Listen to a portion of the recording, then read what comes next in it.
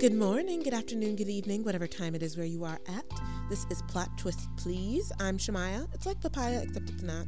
And today we are going to talk about the show on Netflix called Love on the Spectrum. So you may or may not know this, but I identify as an autistic person.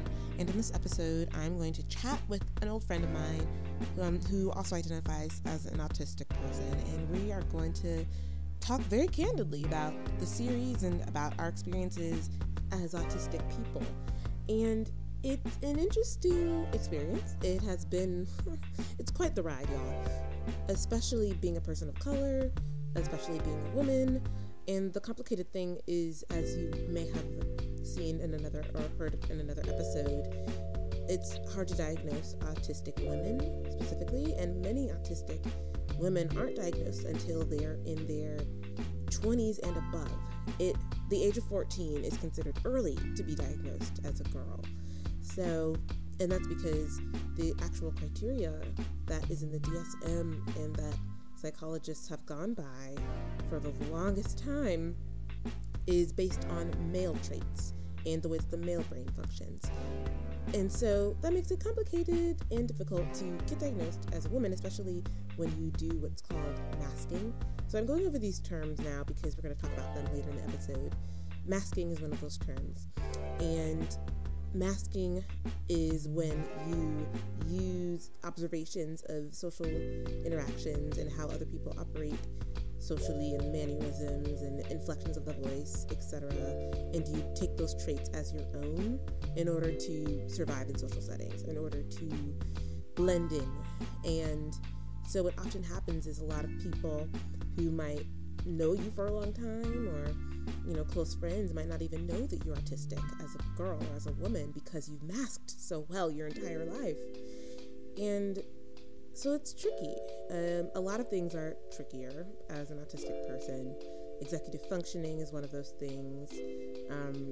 Normal, quote, quote, daily tasks like doing laundry, or, doing your taxes if you do your taxes, or, things that the average person might adapt to quicker. It's a little more difficult for people who are on the spectrum. Other things that are more difficult are interpersonal relationships, being able to read people and read those subtle signs that dictate so much of our social experiences. So there are a lot of things to chat about, and I hope that you find it interesting and informative, and I hope that you are inspired to do your own research and to go about your life with more empathy for people who don't operate the way you do.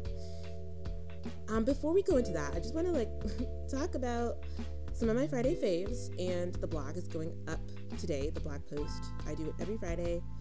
And so one of my faves has been making salmon. No, I did not fish it. No, I did not pluck it from the earth or from the waters, but I did make my first salmon because for my lifetime, for most of my life, I wasn't really a fish person until maybe about 5 years ago.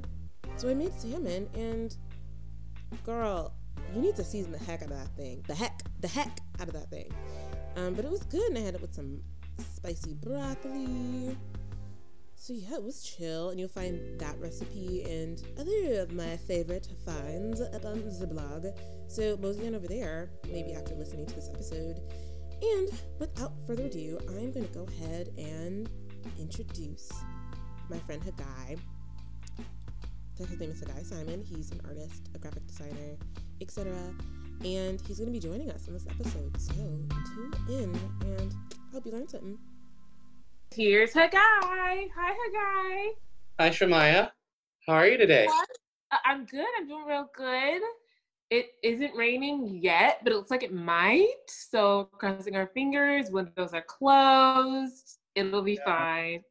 It looks bright in the camera right now, but it's actually been overcast here for like a few days in Minnesota. It's been pretty cloudy. So. Yeah.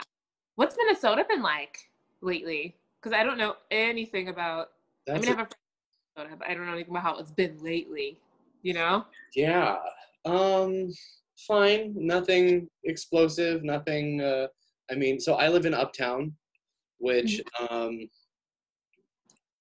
guess I don't know if I want to say the cultural center, but it's very much like Uptown is where a lot of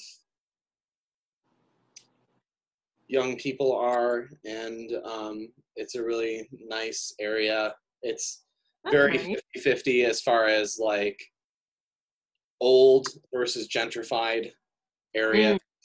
But yeah, it's pretty nice. Nothing lately that's been too controversial.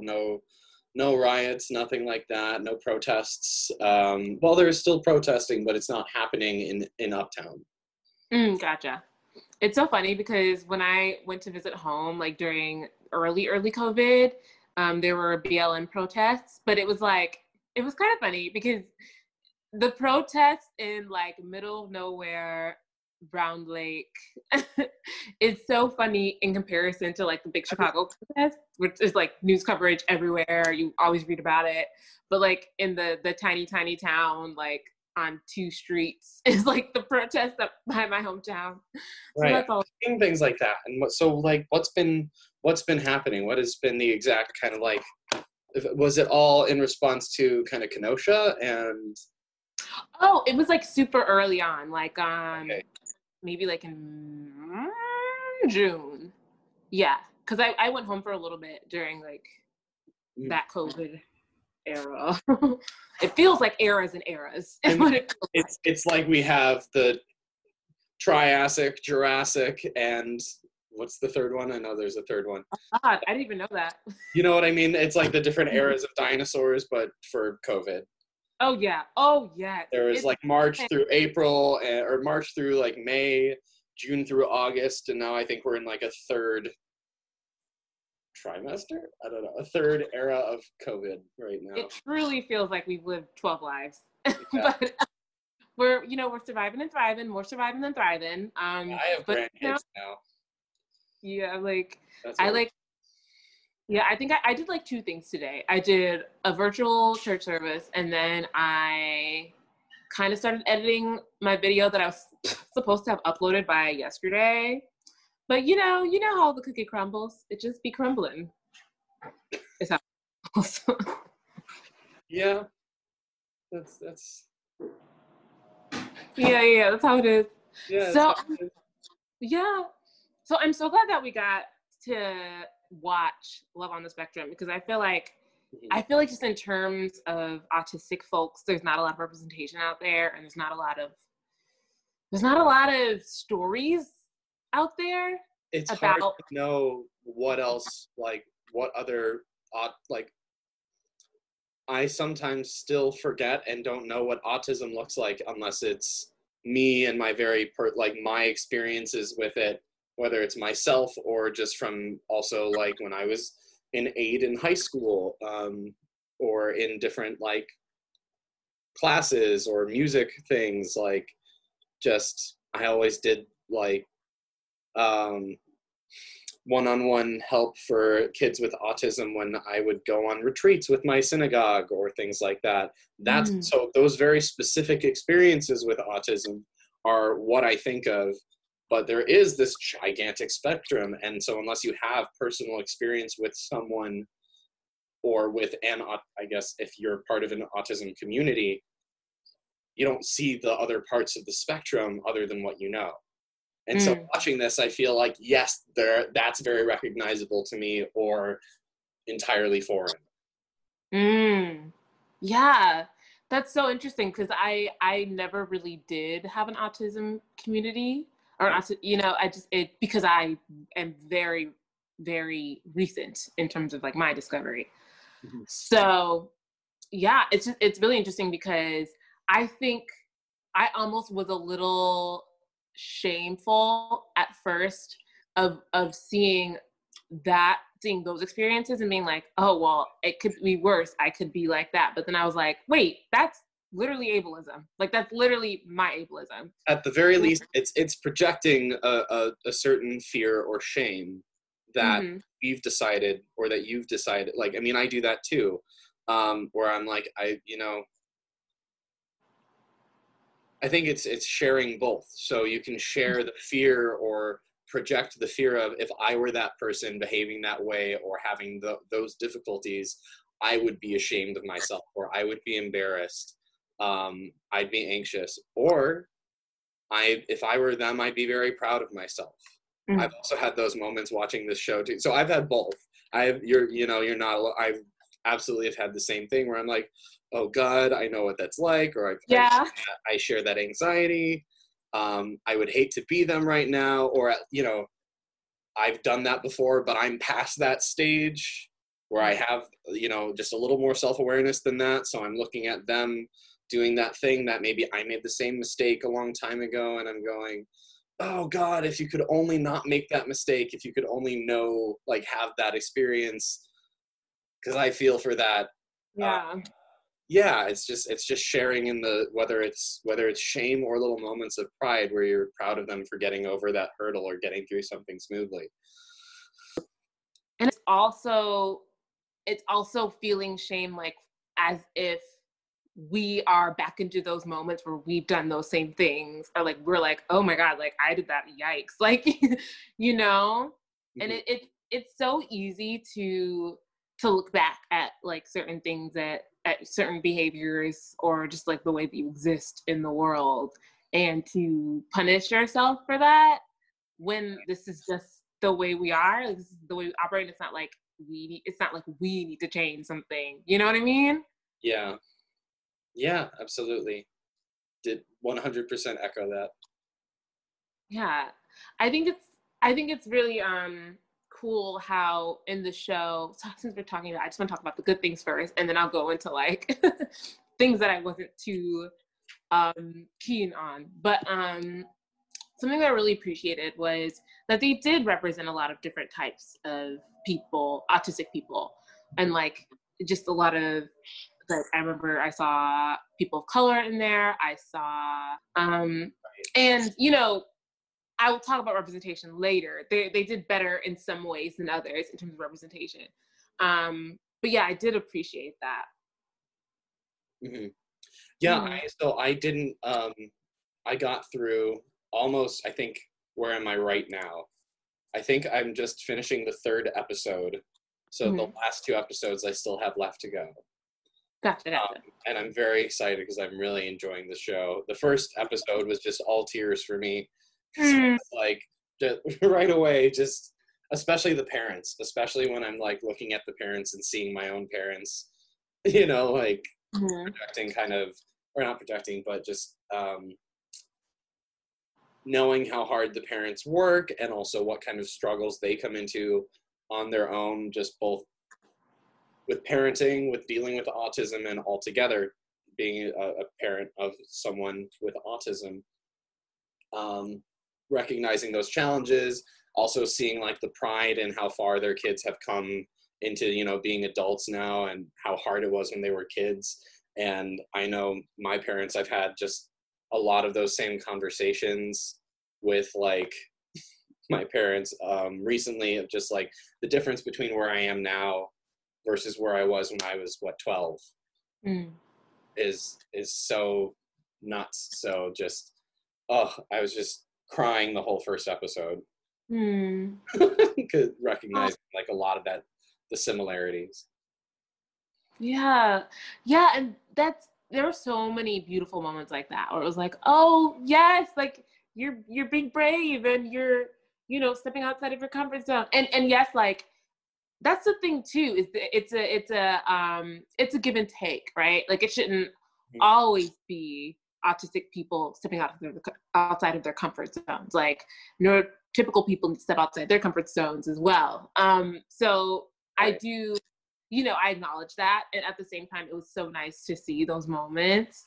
I really appreciated that they started with that couple. I'm just spacing out on their names, but the couple who are already a couple at the beginning of the show, and then and then he proposes on the bus, and then they have their little anniversary thing.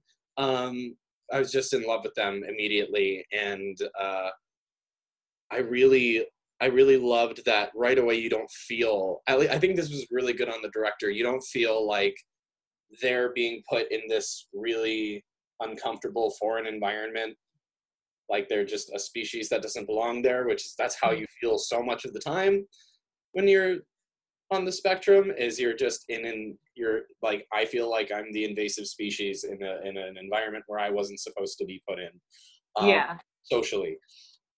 But you go, you see them, in their home and on their dates and stuff, and you feel like you're in their environment. Such a change to be like, with their pets and their nerd stuff and the trains, and they're in the garden and they're in their happy place where they're just comfortable, and it's an environment that they've grown together. And so you see what that looks like. What does it look like when autistic people who have a loving environment that they're growing themselves, what does that look like versus an environment that is grown by neurotypical people?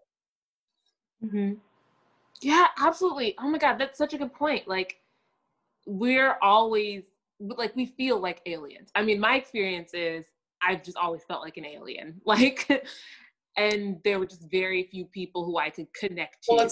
Well, yeah, like, it really was like, just for a long time before I, gave it a name, it was really just like, wow, I don't understand. Like, there are little idiosyncrasies that I just don't understand. And it's so wild because people don't realize how much of communication is nonverbal and how much of it is just like, well, I feel the vibe, so I'm going to go for it. Or like, it feels like we're in sync, so I'm just going to do this. Like, like, if you don't have it, you're kind of just like, well, I guess, I think it's also really hard, like, when you've grown up. So I also didn't know that I was autistic until way later in life. And yeah, so like, I didn't find out, or didn't really like, God, I don't remember the first time that I had like any confirmation from either of my parents. But I think the first time was I was just going for a walk with my mom after I'd kind of had a bit of like an episode. And like, I think I'm autistic, because I've talked to so many people, or I've seen like so many things about autism or heard things about autism that like resonate with me. And my mom was like, oh yeah. And I was like, what do you mean? Oh yeah. She's like, yeah, like, I mean, we kind of figured that out when you were a kid. I was like, what? Oh, why did you say something? But so that's how I found out. And I was already like 20. Wow. I was like 20 years old. So I didn't know for the majority of my adolescence, or almost, so all of my adolescence. I don't know when that technically stops. But and so there's this piece that you don't know whether or not it's something that you already know, or is it something that's innate, or is it something I had to train myself to do? Like, am I good at picking up on nonverbal communication? Am I naturally expressive of empathy and things like that in the way that neurotypical people are? Or did I just have to like forcibly train myself to pick up on things in a different way that I could understand? Because I feel like when they talk about, in I think the first episode with, I think it's with Michael, they talk about, training facial expressions, those pieces of nonverbal communication, and how he was able to, like, he almost has a gift now of sensing that people are feeling something and they're masking it. And that hits so hard, because I just remember being in high school and being like identifying things with different people, trying to practice understanding how they were feeling, asking a ton of questions so that I could put together what they were doing with how they were feeling. And it, made me feel like an alien studying the human race. Yeah, for sure. Yeah, it truly does. Like, especially because like I'm someone who didn't do that. Like, I was someone who would just try to watch. Like, I wouldn't ask questions very rarely, until I started asking questions in college, I think, more often than not. But before that, I was like, I'm just gonna see what happens. And so I watched I people watch. I watched a ton of movies. I was and still am obsessed with movies. And I think that kind of started there. Plus, like, theater just allowed me to practice that masking in a different way. And that, I think that has a lot to do with it as well. I think that when you're in theater, like, I feel like there's a reason why there's an influx of thespians who are also autistic. It just is. Oh, there's gotta be. You know? So here's what I like. I think there's an entire other chapter of this that is, of this conversation that is just about the relationship between autism and storytelling. Mm-hmm. And how autistic people use storytelling to inform their entire reality.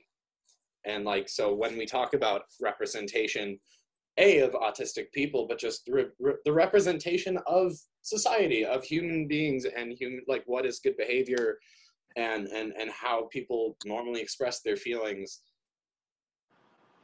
the way that impacts people with autism. Mm-hmm. Is like, that's our whole textbook. That's media and literature is our textbook for life. When human beings, or when our family, it doesn't fill in the blanks, when our surroundings, our own environment doesn't, or our own minds don't fill in those blanks for us, we have literature and media to fill in the rest in some way, and we try. It's almost our spark notes of social environments. Yeah, that's so real. And I also, like you said, how sometimes you wonder if it's a conscious thing, masking, or if it's something that you have just learned, like, innately. I definitely remember distinct moments where I was like clocking what certain reactions meant and what certain nonverbal cues meant. Like, I definitely remember a time where I was like, okay, I'm gonna really try to just get this right, because at a certain point I like knew that I was different.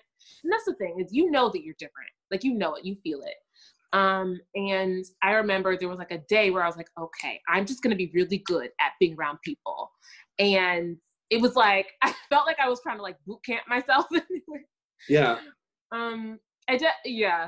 Yeah. And of course that gets exhausting over time. Like, you can't necessarily, if you can, great. But like, for me, I definitely was like, okay, all this energy into being with people, great. Now I'm going to go sleep for 12 hours. Like, oh my gosh. Like, when I'm not on my meds right now, because I'm just having another,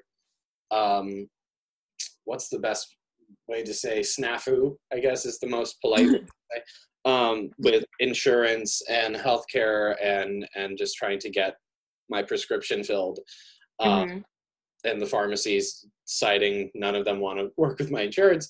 So for like about a week, I've been off of my medication, and it's always this kind of weird experiment where I'm like, who am I going to be today? I have no idea. Like, am I going to be myself? Am I going to be myself, or am I going to be like, try someone new on? Because I have no idea, like, I still feel like I'm in class on being a person. Yes. Oh, yes. Yes. I definitely feel like I'm, and it can be frustrating sometimes to like feel like I'm still trying to figure out how to be a human, and I feel like everyone else has like figured out the code. Or like, an analogy I use sometimes is like, I feel like sometimes at birth, when people got dropped off by the stork, that they got dropped off with like a manual, and I got page 5 and nothing else. Right. That's how it feels sometimes. Huge pieces missing, where I don't know. Like, I feel like when you start watching a show, like a new, like, because we've all been binge watching tons of shows on Netflix and Hulu and the wonderful streaming services that have guided us through this this horrible pandemic. When you start a new show, you like start immediately placing different characters in their little spots in the grid, going, okay, well, obviously we start with the protagonist, and there's the main antagonist for the show. That person's going to become important later, probably. This seems like a love interest. That's a wise older character, mentor figure. Like, you start doing that, and I feel like the only person I can't do that with is myself. Like, I have no idea. I can't place me. I have no idea which one I'm supposed to be. I don't know if I'm just the wild card villain character who's just gonna lose it later on 4 seasons down the road, or if I'm like the incredible redemption arc character who becomes everyone's favorite in 3 seasons. I don't know. Protagonist would be great, but that's wishing, you know? I have no idea which one I'm supposed to be, or if I'll just be boring forever, boring and confused. I could be any of those things, but no one ever told me which one I was going to be. And I feel like everyone else kind of they know who they are. They can look at their own history and know their own brand, their own character identity. I just never had that. Yeah, that's so real. I feel like, and I think that correlates with the whole empathy thing, because it's not exactly empathy, but it's like a lack of understanding of how other people experience the world in terms of like you. So like for me, I have a very similar story, as in like I didn't know what people thought of me unless I asked, or like how people perceived me unless I asked. Like I wasn't one to pick up on the vibe, you know, or just know because I'm me. Because like I just, and I think a lot of that had to do with not having a strong friend group that affirmed me in ways for a long time. I think for a long time I was kind of like floating around like, okay, like if y'all like spending time with me, I'm good. I don't have to feel like a person. I just need to be a part of it. And you know, like you don't have to treat me like a person. I'm good. Just like let me hang out. Like, you know. Oh yeah. So this guy recent, like a year ago, maybe a year and a half ago, accused me of being a mayfly. And it was supposed to be like an accusation, or like he was telling me he didn't trust me because he said I was a mayfly, which is someone who just goes from group to group and gets what they need from that group and then moves on. Yeah, it was a really weird, like sideways, very nerdy insult, which good for him for having vocab, like whatever that was, like 1700s vocabulary, but it definitely did kind of hit home with me in a way that I've never been able to just stick with a certain friend group. Like I don't have the same. I have people that I've become very, very close with. I have a best friend or family. Like some people just kind of sprinkled everywhere that are kind of chosen family that really know me. But having a friend group, like a social circle, never been able to really do that. Latched onto a significant other's friend group or something like that, or like a friend's, like one person that I get along with, and so I just follow their social circle for like a hot minute and then move on, because I don't know how people feel about me at any given moment, and so it's hard to trust them, because not that I'm necessarily paranoid or afraid of other people in a social environment, but I don't want to be where I'm not wanted. Right. Absolutely. You don't know that unless people tell you, and you kind of need that affirmation and that validation. You're just like, well, I guess I'm good here. I'll move on to the next Hogwarts Quidditch team until I find my spot. Yeah, you are literally speaking my entire experience. Like, literally, yes. Like That's really like, good to hear, actually. That's not one that I knew really. I don't know if I knew that was an autism thing, or maybe it's not. I don't know. It's common, yeah. And because I'm part of this like autistic people's Facebook group, and we just like talk about like random things that happen to us. And that would be great. Yeah. It's actually a very common thing, because it is the like needing affirmation of like, oh, like we're good, or like I consider you a friend. Like, you know, like sometimes I legit need like, are we friends? Like sometimes I legit like need that, which like I'm not going to do that to people, especially people who I haven't felt like it's like extremely reciprocal. Like, you know, I'm not going to do that. If someone calls me in a situation, I think what I use is just my cue. I think this is what I use like subconsciously as my cue, as whether or not someone trusts me. Whether I trust them is like, I have no idea. but whether or not I think that they like really see me as like a good friend is if they call me in moments of really serious like vulnerability. Yes. But day to day, like I live in Minnesota, I live in the world of niceness, so people don't do that. Man. Really, like people, you know, the thing is they'll give you directions anywhere else in the world except their own house. You know, the thing is they're like, yeah, oh, I can help you get to anywhere, just not to my place, but like, sure. So they'll get close, but never that close. And so it's hard to know, like, it's hard to know if anyone is really my friend or if they like me or if and even saying this out loud, I feel paranoid. Like I feel like it makes me sound paranoid. But that's just the thing, is that you just don't really know who is putting up with you. Yes. Oh. Liking you. And that's how I've always felt with most people. Same. Literally same. Like even and it's hard because I very recently went through a situation where like someone who I thought was like, I thought we were on the same page and we really weren't. And so that just kind of like freaked me out. And so I had a minute where I was like, okay, like, like we're just going to take a break from the people thing. Like, no, I know, right? It's like you finally get, like, you feel like you finally have been looking at this painting long enough to know that it's a painting. And then somebody just walks out of the painting and you're like, oh God, what is reality? I don't know where I am. Who's a person? Literally, I was like, wow, bye. Yeah. I'm going to bed. You're right. And then you have to move on somehow. So we're very good pack mules. Like we're very good like at just getting up and walking and finding a new, like making a new space somewhere else, at least for now. But that's so hard to do your whole life. Yeah. It truly is. I mean, it's a marathon. Like that's why it's so important and that's why I've been really trying as of late to invest in myself more and like in my self-care, because, you know, if I can't just run on E. Plus, like I have a life, you know, like I have a job, I have a business, I have a platform. Like we're not out here just, you know. So I'm just really trying to just discern more like whose energy I'm around and who I give my energy to, and just like take better care of myself when I'm not, you know, around people. Okay, so this is kind of a personal question, but it's only for the sake of a really long-winded analogy, so we're not getting too far here. But have you used dating apps like Tinder or Bumble or any of the swiping type? Absolutely. It is a godsend for me.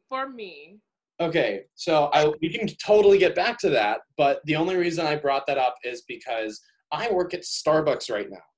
I work at Starbucks in a Target in Uptown Minneapolis. So I see like 100,000 people. Not really. Okay, probably in total like 50 because it's COVID. So I don't really see that many people. But I feel like every day I have this, like, I'm swiping through people as they come up to order coffee. It's like a new interaction with a new person.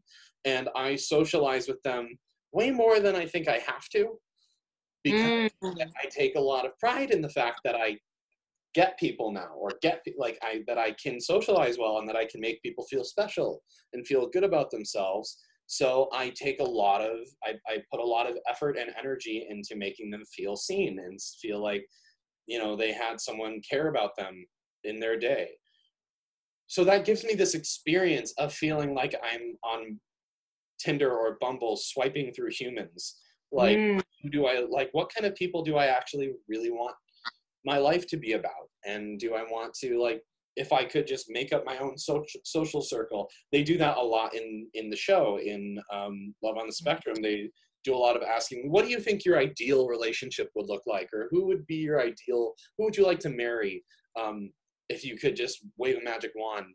And they all give really interesting answers, but like, that is so much for me simply because I've been okay with relationships for such a long time. Socializing was always so much harder. So like, who could you just make up a friend group? Go ahead. Oh my God, that's so hard for me. I have no idea who are my people. I don't know. Who is my tribe? That's always kind of been a really difficult question. See, I feel like that's so interesting. I feel like recently I've had the opposite problem.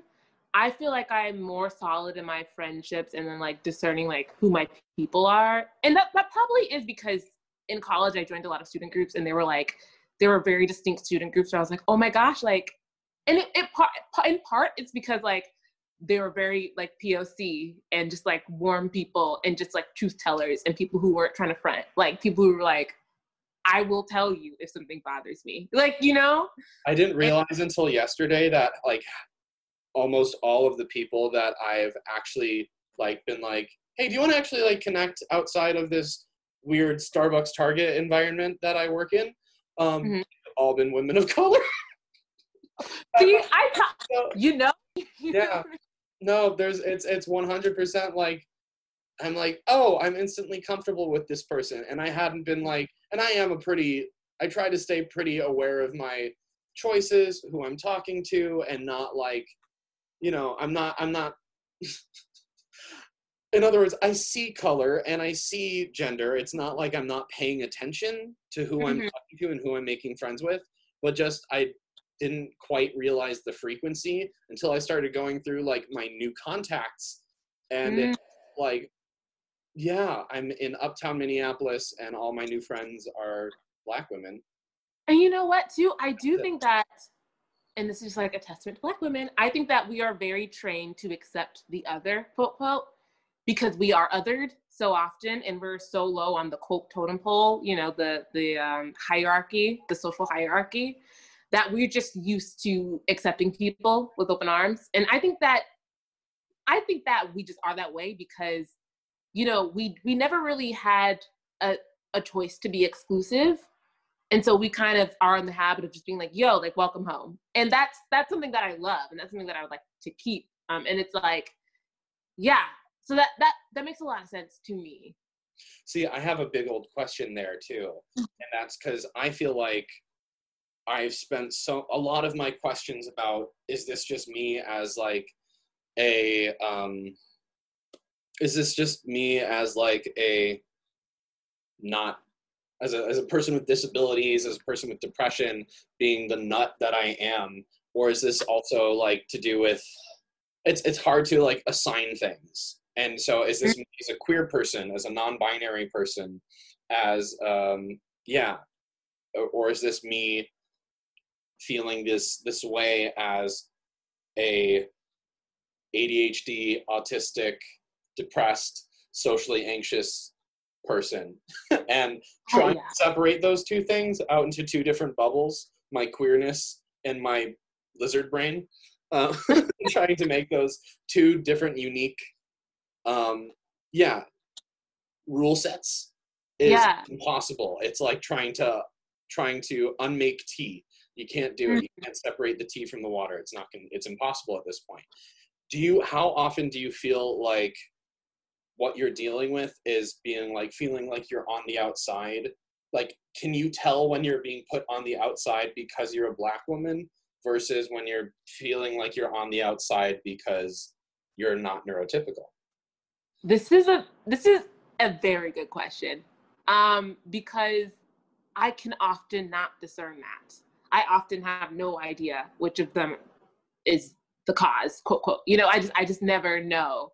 So I will find myself in moments where like, okay, like, did this person did we not click because of our different background? Did we not click because I made them uncomfortable? Like, you know.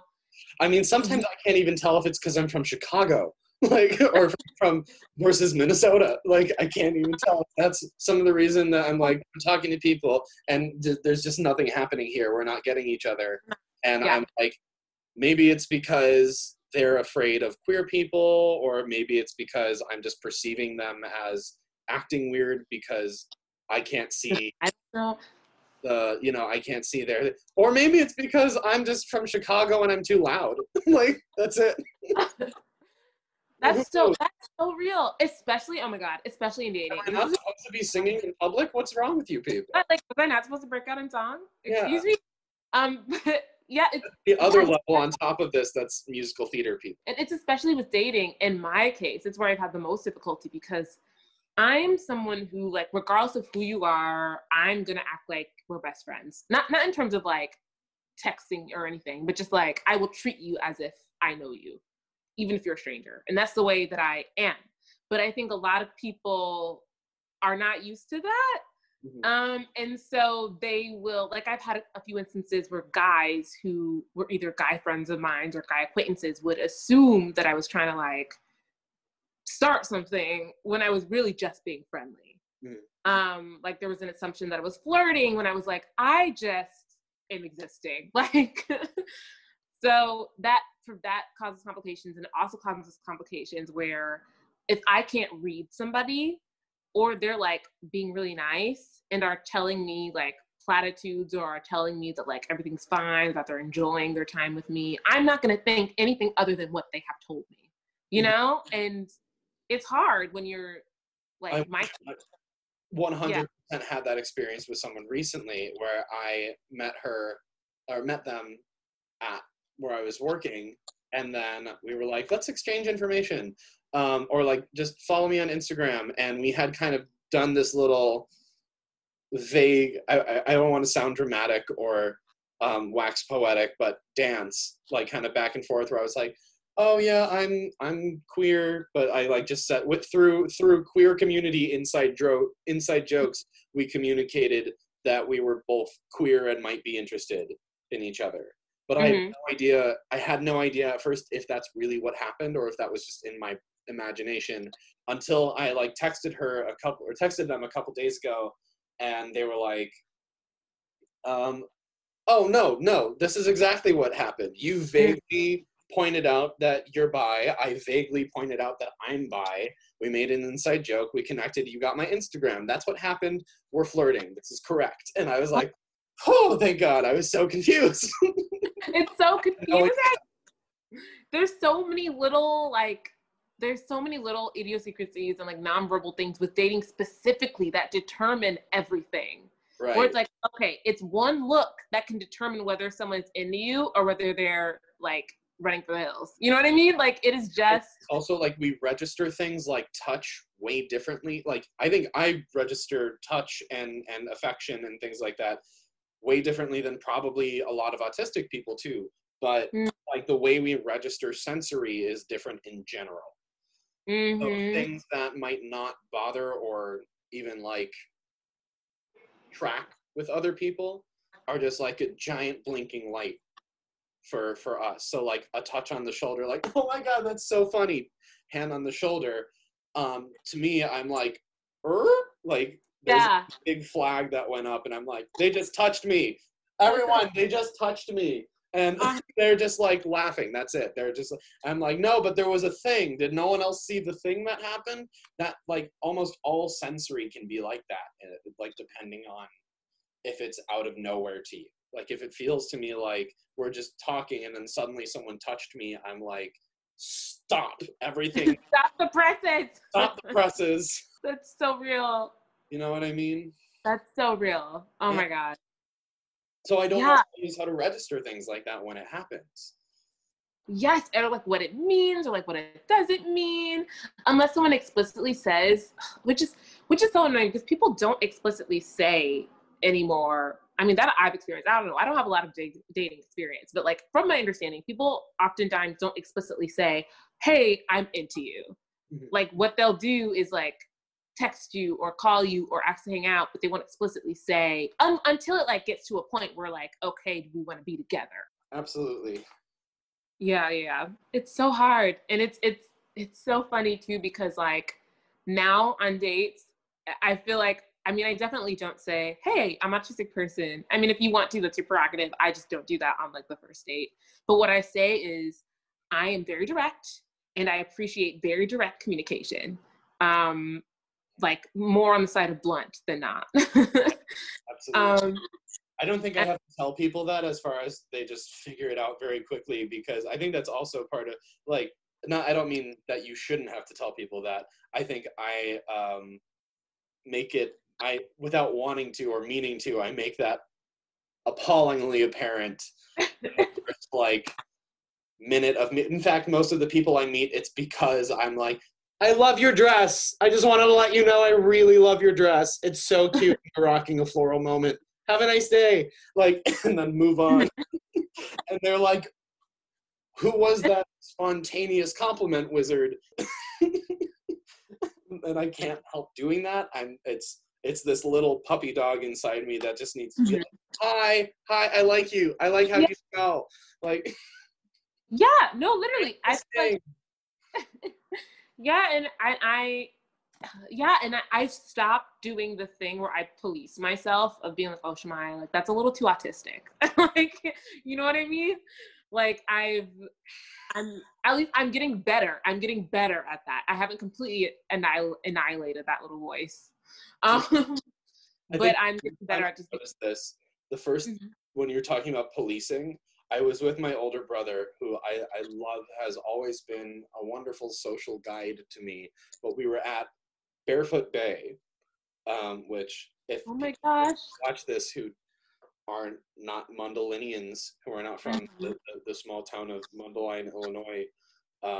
Mundelein. Yeah, we are. I was with my brother at Barefoot Bay. We were in middle school, and he was like, you know, you don't have to say hi to everyone. You didn't even know his name. And I was like, no, yeah, but like I pass him in the hallway all the time and I always wave. And he was like, why? And I was like, because I see him all the time. Really? Yeah. He was like, do you know who he is? And I was like, no, but we see each other a lot. Physically. Like, I mean, I've seen him repetitively. That's it. That's my bar. That literally, yes. Yeah. Legit. Like, you don't have to do that. You know, it's kind of a little, not, he wasn't like, you're weird. He was just like, like other people don't have to do that either. And it's not bad if you don't. So if you don't want to do that, you don't have to. Yeah, it would feel weird for me to not acknowledge somebody that I know that I see all the time. Even if I've never talked to them before, it would be weird for me to not acknowledge them. I don't know. Yeah, I think 100% feel the same way. It would feel like something bad happened, or like I'd be like, I'm not mad at you. I don't know. It's just my brain. This is my brain.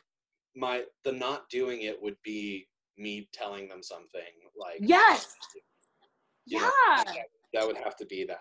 How crazy. But yeah, so what do we want to, let's talk about the things, because I do have a few issues with, not major issues with the show, just like a few things that I was like, oh, like this is interesting. And I think one of the things was, it was very clear who the show was for, like who the target audience was, just based on how the autistic people were presented and the kinds of autistic people that they chose to follow throughout the show. So it seemed like, and I hate the terms high functioning and low functioning.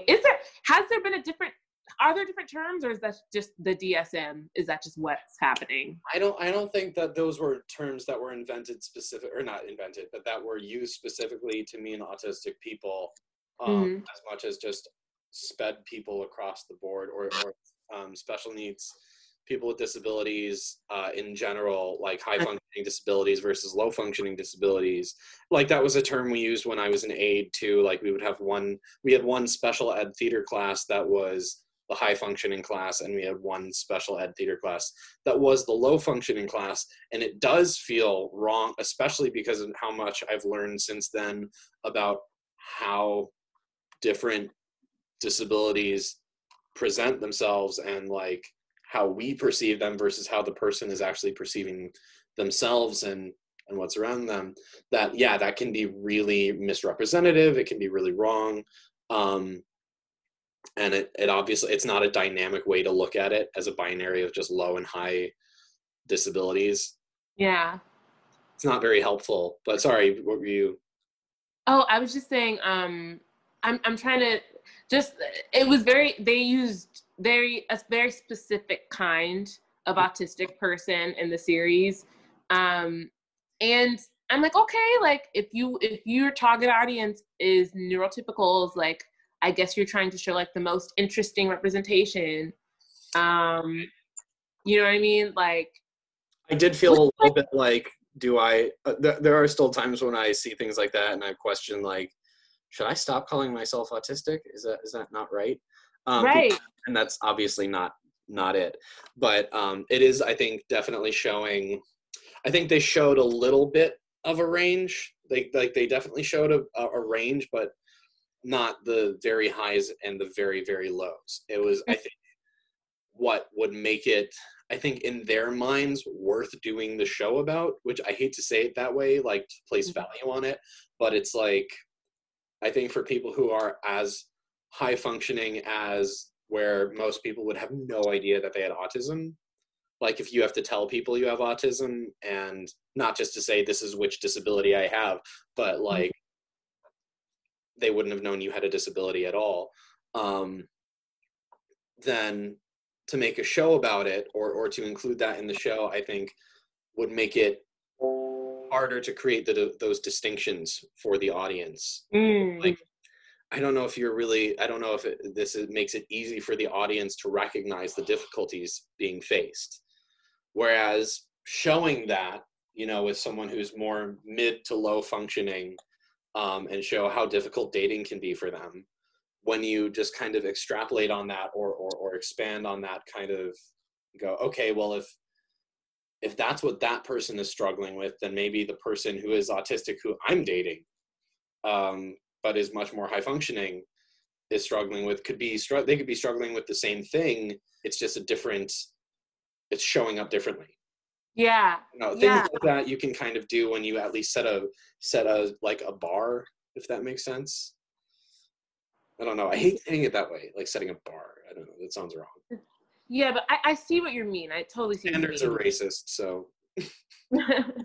It was that thing that caught my eye. And the other thing that caught my eye, or rather my ears, was, I don't know, the background music they were using was kind of like very infantile. Like it was kind of alluding to like look at these children. My partner caught that too when we were watching it. And it's I was like, oh. Condescending. It's absolutely condescending, especially when most of the people there are between the ages of like 20 and 30. I don't think there was, I don't even know if there were people who were younger than that. I don't think there were. So these are all adults. They're grown. Yeah. Yeah. I think, yeah. Yeah. And I also think that that's a common thing with neurotypicals in life, is there's this, if someone doesn't know that you're autistic, then what they do know is that you're different, quote, quote. And so they'll like treat you almost like a child.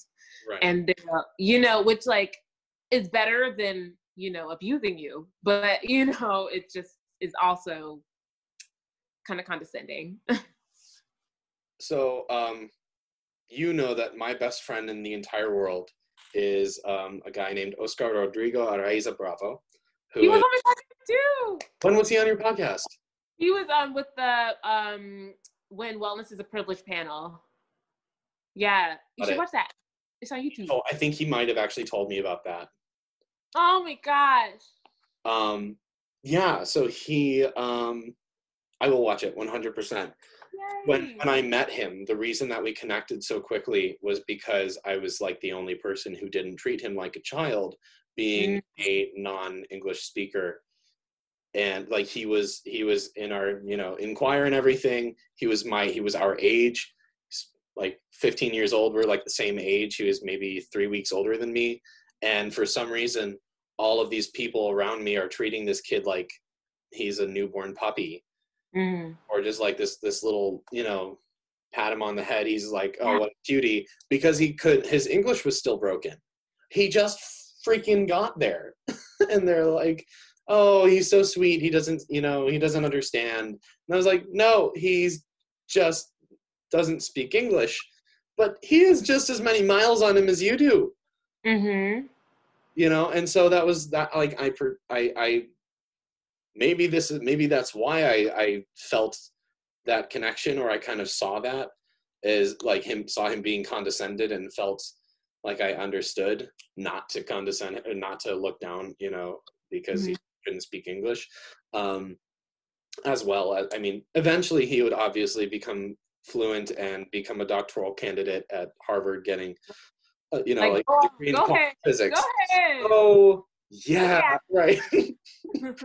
I just like really want to show that. I want to show all of his like incredible success to the people who were patting him on the head when he got to the country in whatever that was, 2011. Yeah, it was just this thing that like we immediately connected because I was like, yeah, no, I know who you are. I know that you're, you know, yeah, just treating him like how I would treat myself, or yeah, I think that was why part of the reason that we connected so quickly is because I felt that pain. I was like, oh God, I hate being looked down on for seeming like just because there's a disconnect because I'm the different.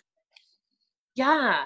And it starts to, sometimes it like works at your self-esteem, because I definitely remember like not too long ago at all, just like beating myself up for being quote weak or being what's the word naive, when it's like there are things that I notice other people don't notice, just as there are things that they notice I don't notice. You know, it's just like I'm operating on a different plane. And I think that's something that we have to remind ourselves of, is like, we're not stupid. And even if people treat us like we're stupid, we're not. Like, you know? Yeah, I think someone on the show said that too. I think like there was someone on Love on the Spectrum who had mentioned that like the being condescended and being looked at as though, I think it was probably Maddie. And she's my favorite. I loved that girl. She was great. I know, she's so cool. She was so cool. I was like, oh, she's too cool for all these people. That's why she hasn't found, like, I was like, that's why she hasn't found anyone to date yet, is because she's probably just too cool for everyone. It's not awesome. It's because she's just like intimidatingly funny. But yeah, so I don't remember what I was saying.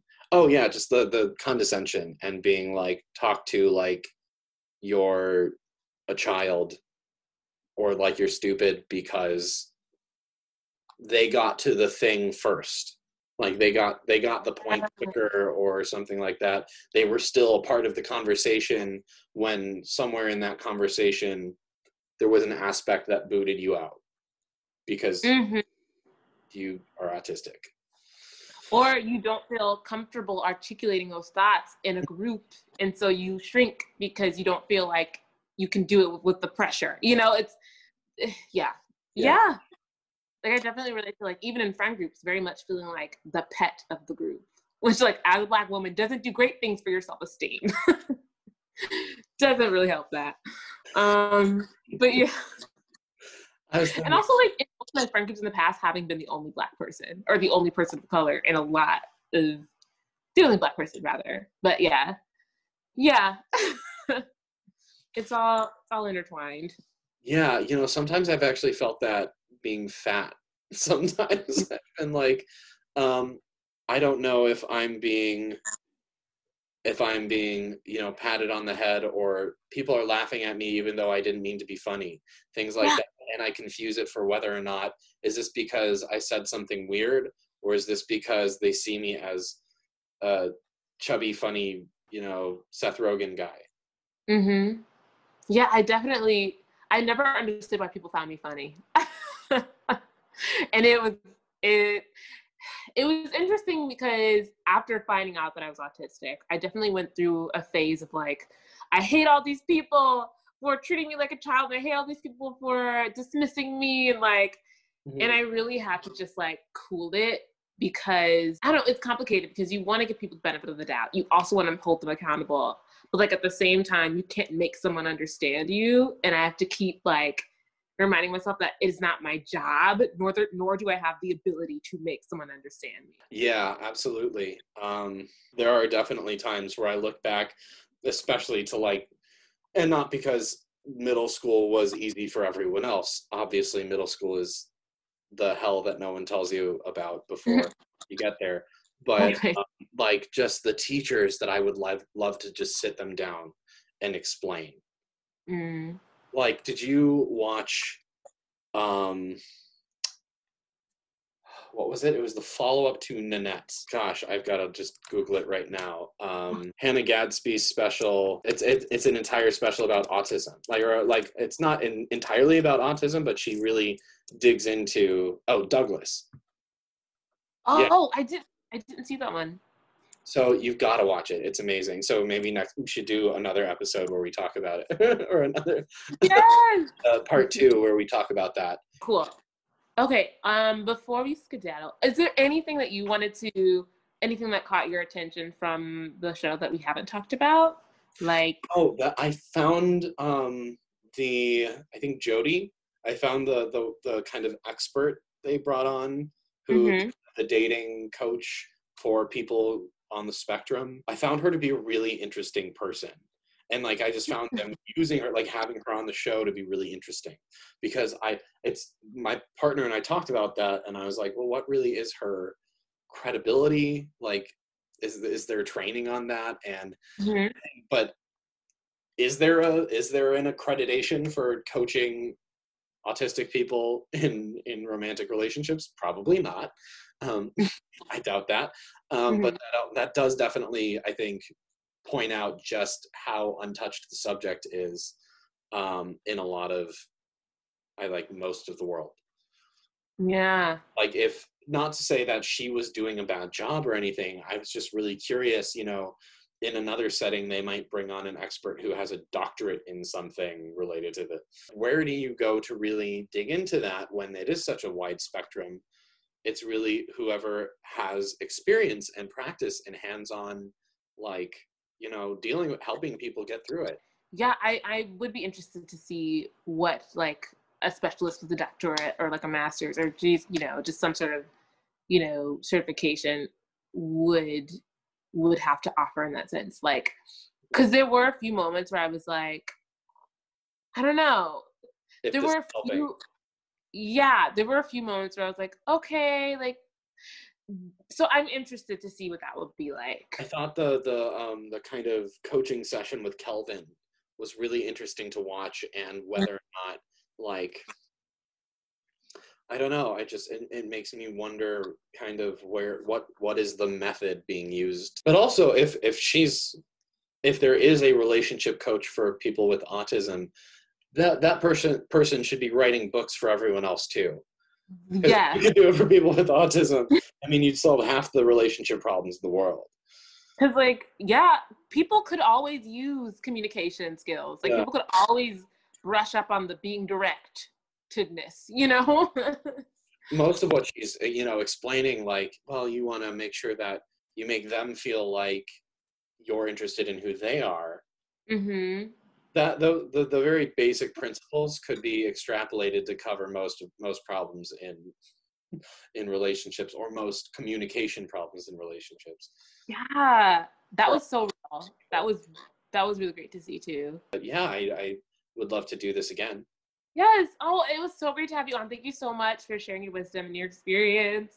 I'm so glad I got to talk to you, and we will talk soon. Yes, this is super fun, and it's always wonderful to see you. Oh, it's good to see you too. Okay, well, have a good night. Good night, Shamaya. Well, there you have it. I hope you liked this episode. Don't forget to subscribe, and share this with your pals. Take care of yourselves, all right? Goodbye.